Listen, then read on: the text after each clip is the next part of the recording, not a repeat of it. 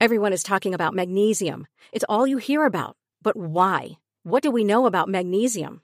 Well, magnesium is the number one mineral that 75% of Americans are deficient in. If you are a woman over 35, magnesium will help you rediscover balance, energy, and vitality. Magnesium supports more than 300 enzymatic reactions in your body, including those involved in hormonal balance. From functional medicine doctors to mental well-being and female hormone experts, we all know that magnesium is the one mineral to improve all aspects of well-being and health. But which one? Magnesium Breakthrough from Bioptimizers, the trusted choice recommended by leading experts with 7 best-absorbed forms of magnesium to ensure your body receives the support it needs for overall well-being. Go to bioptimizers.com/balance today and use code BALANCE10 for 10% off. Support your journey to wellness at bioptimizers.com/balance. Magnesium Breakthrough from Bioptimizers, your foundation to optimal health and vitality.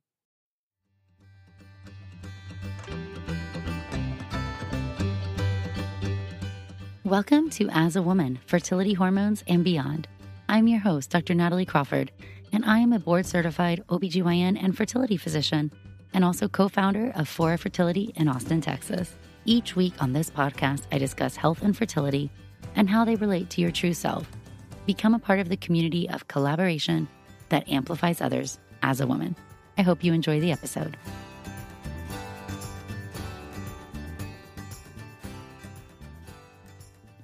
Hello, and welcome back to the As a Woman podcast. I'm your host, Dr. Natalie Crawford, and today we are diving in to more of your fertility questions. I'm a board-certified OBGYN and REI, so I am a fertility doctor, and I love helping you understand your body better.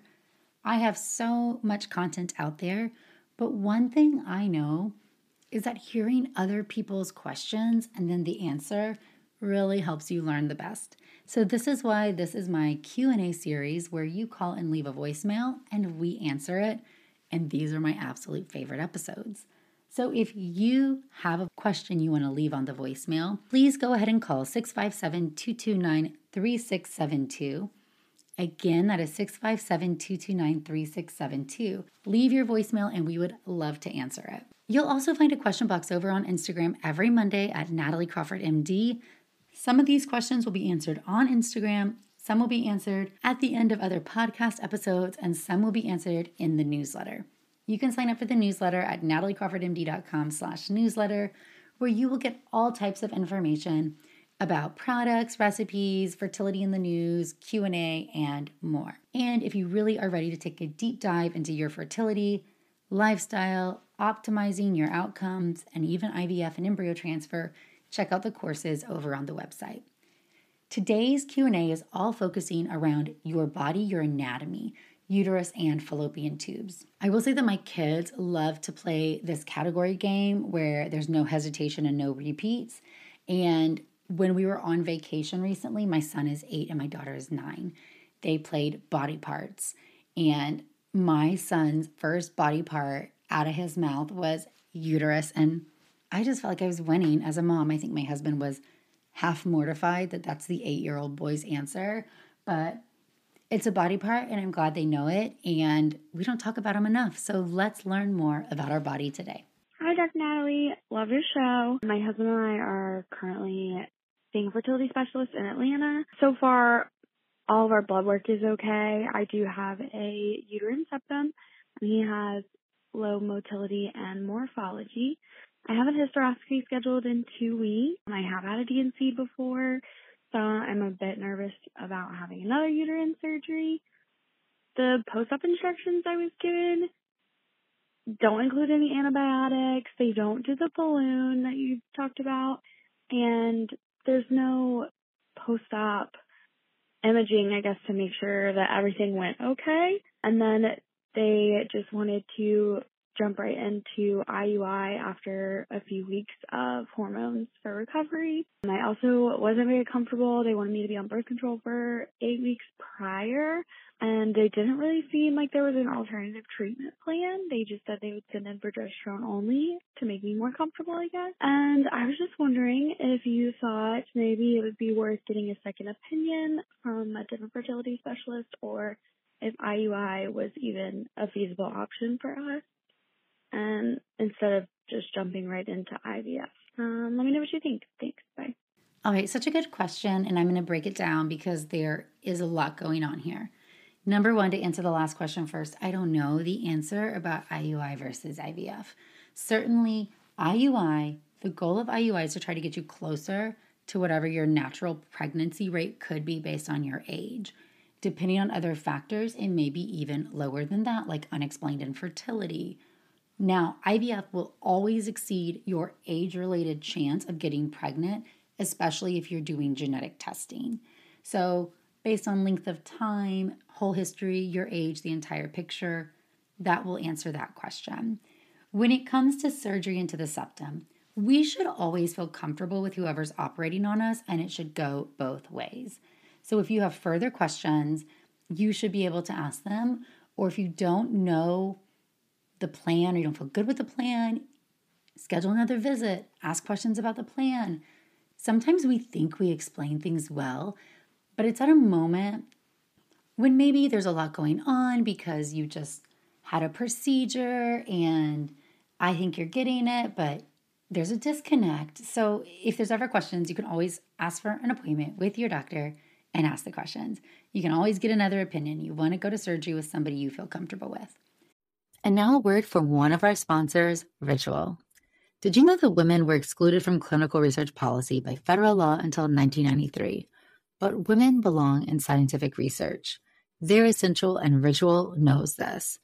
I choose Ritual multivitamin every day because it is easy to take, and I know that I am getting high quality and traceable ingredients in a clean and bioavailable forms.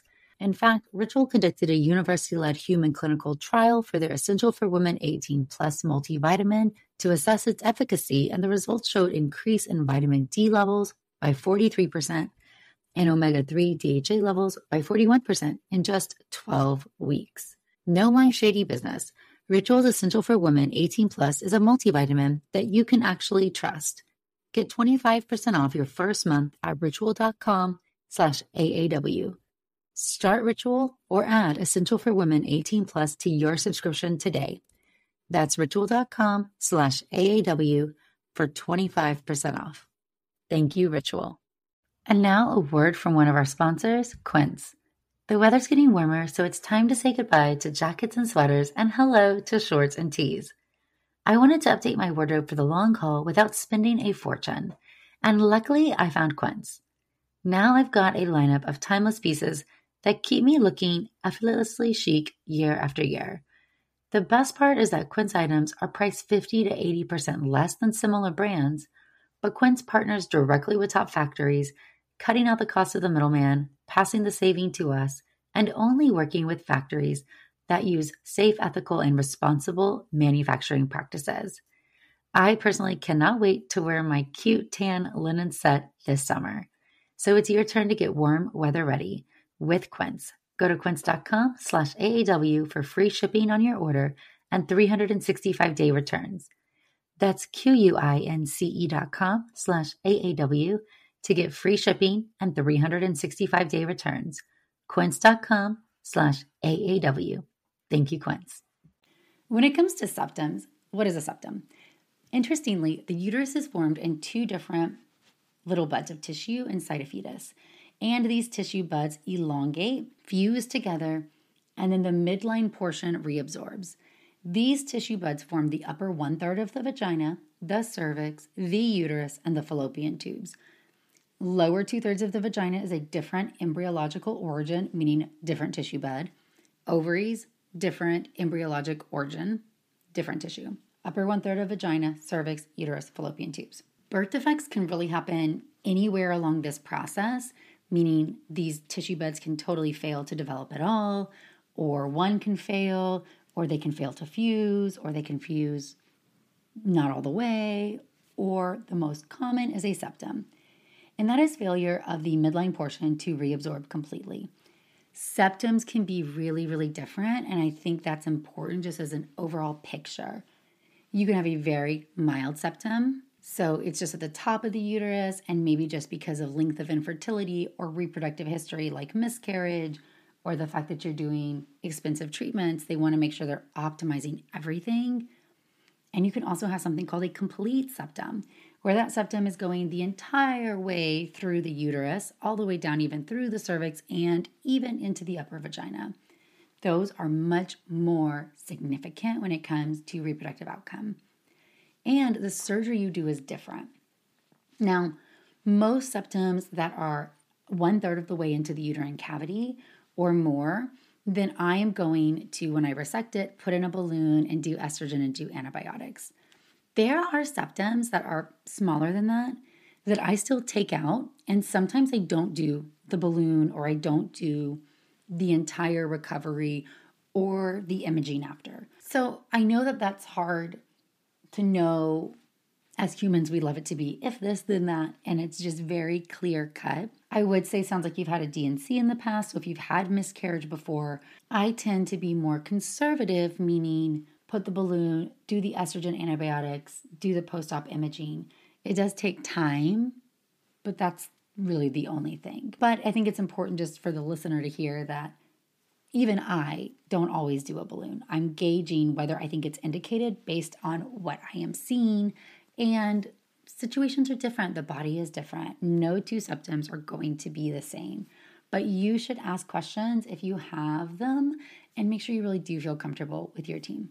Hi, my name is Laura, and I just left a message, and I realized I forgot to include some pertinent information. But I recently found out I have a unicornate uterus.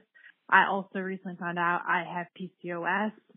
And between that, not ovulating, I did one IUI cycle. It was unsuccessful. I was not pregnant. My husband's sperm count is good. I have a lot of eggs since I have PCOS. And so moving forward, I think I'm moving forward with another IUI cycle. But part of me wants to just go to IVF. I worry about ovulating on the wrong side. I also worry about like multiples and having a smaller uterus. I'm 30, almost 32, and I'd like to have 2 kids. And so I was just wondering your thoughts and recommendations about IUI versus IVF. If you would recommend trying IUI, for a second or third time. I appreciate your time and I love your podcast. Thank you for everything you do. You guys are asking the best questions, and I just want to say I love it. I just love how much ownership we're taking of our bodies and how much thought you're putting into these. And I also love your love for the podcast, so thank you. A unicornate uterus is what we were talking about previously when we think about one bud of the uterus fails to develop at all. So you are left with 1/2 of a uterine cavity. So you have a vagina, cervix, fine, but then half of a uterus, it's often tubular in shape, 1 fallopian tube. You still have 2 ovaries. Okay, so as far as concern about ovulating on the wrong side, I am not concerned about that. And that's because remember my analogy of a fallopian tube. If you remember those things filled with air outside, the mattress store, the car dealership, and they move and they wiggle all around, your fallopian tubes are like that. So that arm, that one tube that you have, it moves all over the place. So it can capture an egg from the other side. So that part we're not worried about. What we are worried about is that reproductive outcomes with a unicornate uterus and concomitant other issues. So number 1, you have less space. Your uterus has less space. So my top concern is your top concern. I'm concerned about multiple pregnancy because already with a uterus that has half the space, you're at an increased risk for miscarriage, preterm birth, C-section for malpresentation, and then ectopic pregnancy. And the reason why ectopic pregnancy starts to rise is that anybody who has a Mullerian anomaly also has a higher chance of endometriosis. And then there's also something called a rudimentary horn, which I'm not going to go into fully, but let's just think of it as that little bud of the other side. It's not totally absent. It partially fused or partially formed or has an inner cavity or could even have a tube and does put you at risk potentially for ectopic pregnancy if that's the case. But what we really do see are these complications with the placenta. So miscarriage, preterm birth, growth restriction, high blood pressure, postpartum bleeding. And so understanding these overall outcomes are really important. All of those things I stated are higher risk when you have multiple pregnancies as well. So my patients with unicornuate uterus, I have had a harder time getting them pregnant. They've gone through more transfers than the average person. They have a higher rate of loss. That's just what I've seen. So when I see people come in, typically you're getting this diagnosis as a part of your infertility evaluation because you don't have signs or symptoms of having a unicornuate uterus. You can use tampons fine, sex is fine, your periods are fine, does not impact the cyclicity or the regularity of your period. So how do you know you have one? You don't until you start going for a fertility evaluation. And it can even be missed on regular ultrasound because regular ultrasound does not evaluate the fallopian tubes. You'll see 2 ovaries, and yeah, maybe the uterus is off to one side, or maybe somebody says it's shadowed. But really, unless you're doing a complete evaluation, trying to look at inside of the uterus and fallopian tubes, very well may miss having a unicornuate uterus or getting the diagnosis. I don't do ovulation induction in these patients because I don't want to take the increased risk of multiples. I suppose I could say very rare scenario in somebody who doesn't ovulate at all. Could we try with a goal of 1 egg only? But in the patient who does ovulate, coming in with unexplained infertility, how sometimes we use ovulation with IUI as a lower risk treatment, it's not lower risk in this scenario because having twins or more is going to be so potentially devastating in this outcome. So for me, very often, especially if you ovulate on your own, we're looking at treatment like IVF because then we can find the best embryo, only challenge the uterus when we have that best embryo. We have the opportunity to synchronize uterus and embryo by doing a frozen embryo transfer. We have the opportunity to potentially control for endometriosis if we feel like that is a factor. So unicornuate uterus, getting that diagnosis is a lot to handle because there's often no warning signs, as we said. And it's not that every pregnancy is going to go bad, but it's often you just don't know what is going to happen. So if we were going to just look at overall outcomes, what we're seeing is, and this is cumulative data because these aren't that common. So this is over 50 years of looking at 20 studies. So we see cumulative rates, 7% ectopic pregnancy, 34% first and second trimester loss, 20% preterm delivery, 10% fetal demise or stillbirth, 50% live birth rate. So those numbers are lower than you would expect for the general population. But when we do look at IVF studies and we look at cumulative chance of getting pregnant, it's the same. So not on a per transfer, but on a per patient basis.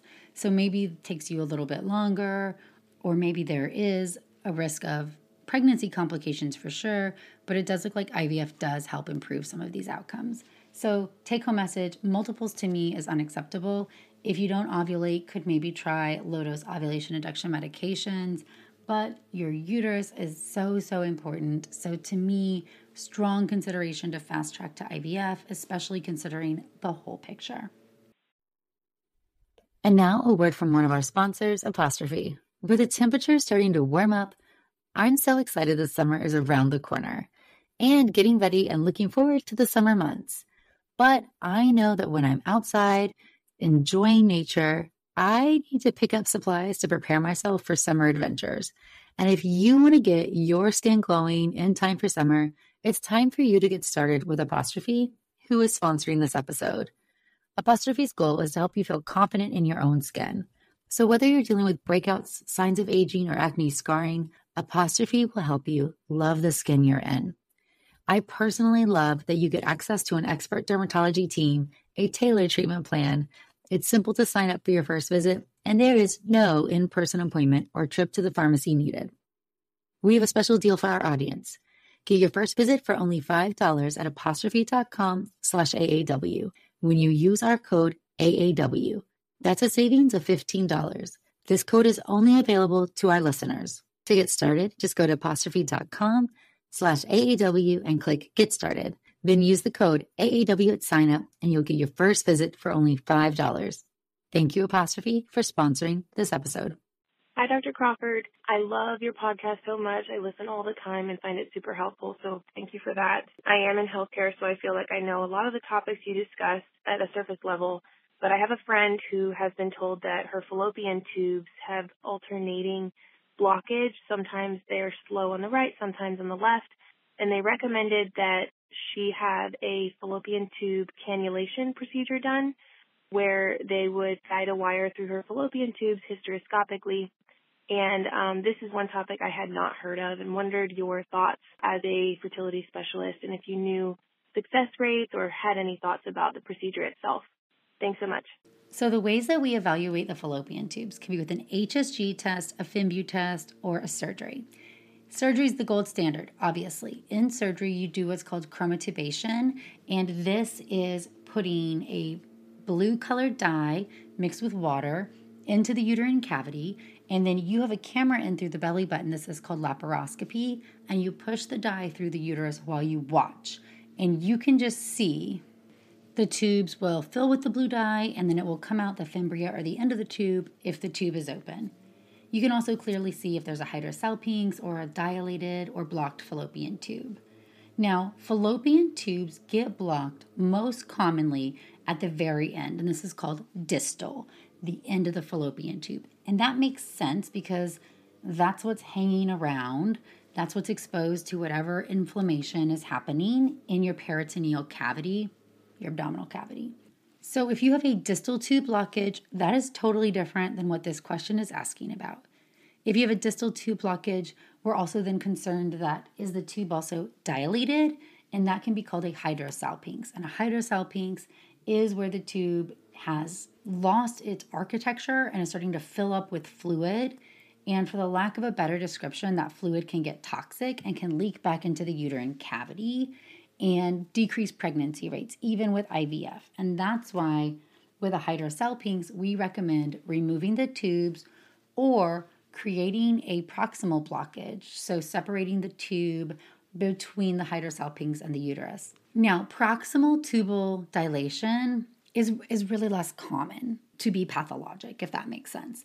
If your tube is blocked proximally, meaning no dye went into the tube at all, it is either a spasm of the fallopian tube or potentially some scar tissue on the uterine surface of it. So tubal cannulization is when you're doing hysteroscopy. So you put a camera in through the uterus and then you place a little catheter past that opening. Proximal tube is the opening of the tube to the uterus. And then you're pushing the dye through that catheter. Honestly, people act like this is curing your tubal blockage. To me, this is just getting you the answer if the tube is just spasmed or not. Meaning if I put the catheter through and then I push dye and I can get it out, the tube wasn't really blocked. It was just a proximal spasm. And if I put the dye in there and it still doesn't come out the end, the tube was just actually blocked and maybe it was somewhere later on. So this is an option in my mind to get to the answer of if the tube is really blocked or not. If it's alternating between signs, it's so tubal spasm. If you've had one tube open on once and one tube open on another HSG, I'm not sure why we're spending time, money, risk going through surgery. If you do an HSG, what you're doing is the same idea. You're putting the dye in the uterus, but you're just watching with x-ray. Now, most of the time you can see those small tubal openings, but there's a lot of operator issues here. How hard you push the dye can cause the uterus to distend really fast and can cause intense cramps. If you've had an HSG, you know this to be true, maybe, but that intensity or that sudden distension is what can cause those tubes to spasm. So proximal blockage honestly depends on the full picture. If the other tube is distally blocked and this one is proximally blocked, I always say it's very unrealistic for us to imagine that something happens to one tube and not the other. The tubes are exposed to almost the exact same environment, and with the exception of an ovarian surgery right there, If you have endo, they're both exposed. If you have chlamydia, they're both exposed. If you had a ruptured appendix, yeah, the right's going to be worse, but the left is also exposed to that infection and inflammation. So if one tube is distally blocked, I don't really believe the other is fully normal, even if it's open, right? A tube has to do a lot more than just be open. It also has to help facilitate egg and sperm meeting. It has little contractions. It has a lot of jobs besides just openness. So honestly, this is a procedure that I don't do now. I rarely did it even back in training just because the success rates weren't great, even though it did help some people get pregnant. And again, I don't think it helped them necessarily get pregnant. They're just people who didn't have tubal disease and then they got pregnant. Some people will say, oh, well, it flushed out the tube and it did help them, but it's not really opening up the tube. If you have scar tissue in front of the tube from the uterus end, of course, that is a little bit different. For understanding, a lot of people do this at surgery, so that's where the extra risk comes. There are people doing it under fluoro, like at the time of HSG. Certainly that's more uncomfortable but less risky. A large portion of people, when they get ready for this, are shown to just have open tubes on HSG again. Secondarily, what the actual procedure is putting that little catheter in the tube and then pushing a guide wire into the tube and then advancing the catheter over it to get past the blockage or the obstruction. Again, if it's inexpensive, if it's not painful, if it is not delaying care a lot, it's not going to harm you. Certainly, most people who did get pregnant afterward got pregnant in the first few months, and repeat occlusion is actually relatively high. So it's certainly an option, but just in the scheme of things, I think it depends on so many different factors. You'd have to be absolutely the right patient for this to be worthwhile of doing. Hey, Dr. Natalie, thanks so much for all of the amazing information that you put out for women. Over a year ago, I was diagnosed with a small 5-millimeter spot of calcification in my lower uterus. This was diagnosed through a transvaginal ultrasound, and upon researching this diagnosis, I came to realize how rare it seems to be. There isn't a lot of good information out there about how it impacts fertility or why it occurs. And not even my doctors could give me good information as to the why. So I'm curious to hear your take as a reproductive endocrinologist, and I bet this could help other women who are looking for information on this seemingly rare condition. Thanks again, and bye. This is a good question. A uterine calcification, it is overall a really rare finding. So most people will say it's about 0.5% of all people might have one. And certainly depends on your age or your history. So the most common thing, a calcification, let's just say it's like a little ball of abnormal cellular growth or tissue growth and ossification, which makes it appear really bright. On ultrasound, water is dark black, bone is bright white, and your tissues in the reproductive world tend to be in the world of gray. So something bright white definitely shows up on ultrasound. Most common is that when you go in and you take these out and you look at it, most of these are actually going to be remnants, something from abortion or from a miscarriage. So a little piece of placental tissue that got calcified because it got left behind. I've also seen them from prior hysteroscopy, maybe a prior IUD insertion where there was some damage to the uterine cavity in some way, and this happened in the healing process. Other studies, just these are case reports, they're so rare, have maybe shown an increased association with endometritis, which is just an inflammation of the uterine lining, with endometrial polyps, and then also with endometrial hyperplasia, which is precancerous. They've been associated with abnormal bleeding and also infertility. So if you have a calcification, sometimes we don't always know why. If you've had a prior pregnancy, miscarriage, uterine instrumentation in any type of way, it's probably due to that. The good news is that at surgery, so hysteroscopy, a day surgery procedure where you put a camera in the uterus, you can remove this calcified area. You can see it very clearly. The majority of patients get pregnant after removal. So if this is a cause of secondary infertility or whatever was going on, if it's found and your doctor recommends removal, I definitely support that. And so does the data, because we see really great restoration of fertility in a lot of these cases.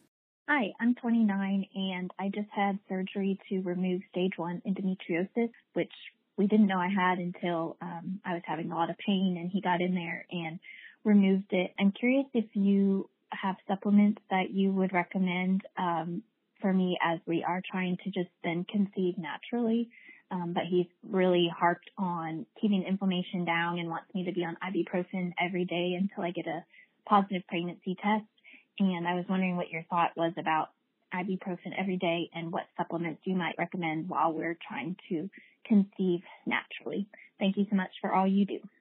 Oh, this is so interesting. Okay, so let's just divide this into a couple of things. And one, I'm including it in this episode because we know that endometriosis can impact our anatomy. It is obstructive and tissue damaging in its latter stages, so in stage 3 and 4.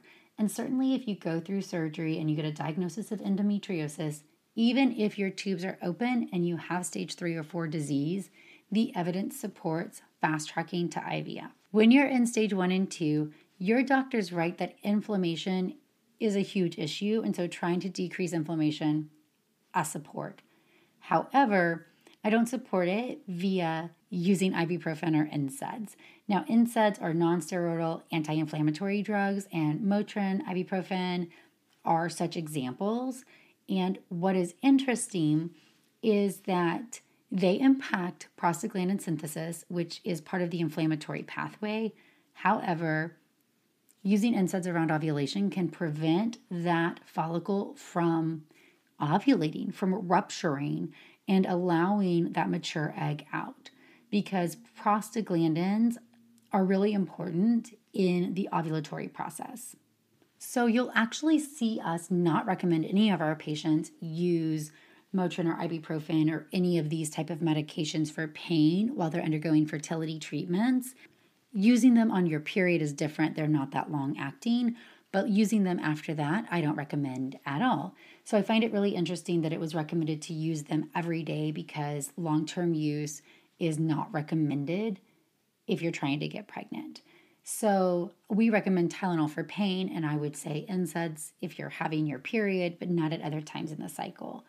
The supplements and the lifestyle factors that I recommend for endo is all about decreasing inflammation. So you're so right. So certainly the number one way that you drop inflammation is not in a supplement form, right? It is by getting sleep, not over challenging your body, listening to it, and treating it kindly with food. So foods that we eat, the alcohol that we drink, the marijuana we smoke, those are some of our most inflammatory things that we do. If we're coming over to the supplement end of things, I recommend omega-3 fatty acids, vitamin D, CoQ10.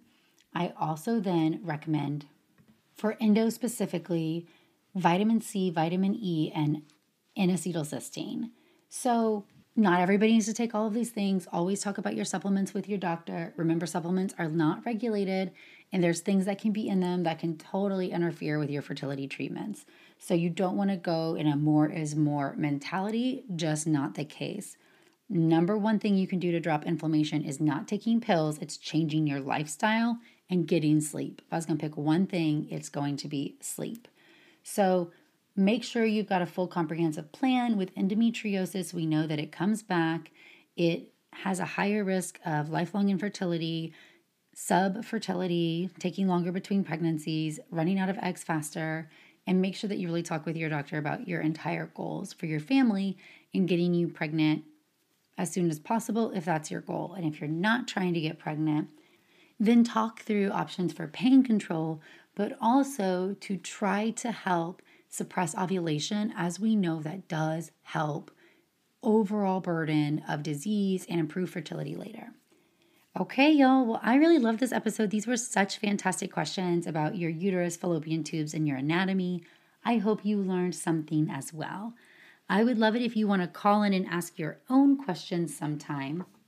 The phone number here is 657-229-3672. Again, 657-229-3672. As always, you can ask questions on Monday on Instagram at Natalie Crawford MD. Sign up for the newsletter to stay in touch and follow us over on YouTube. Thanks, friends.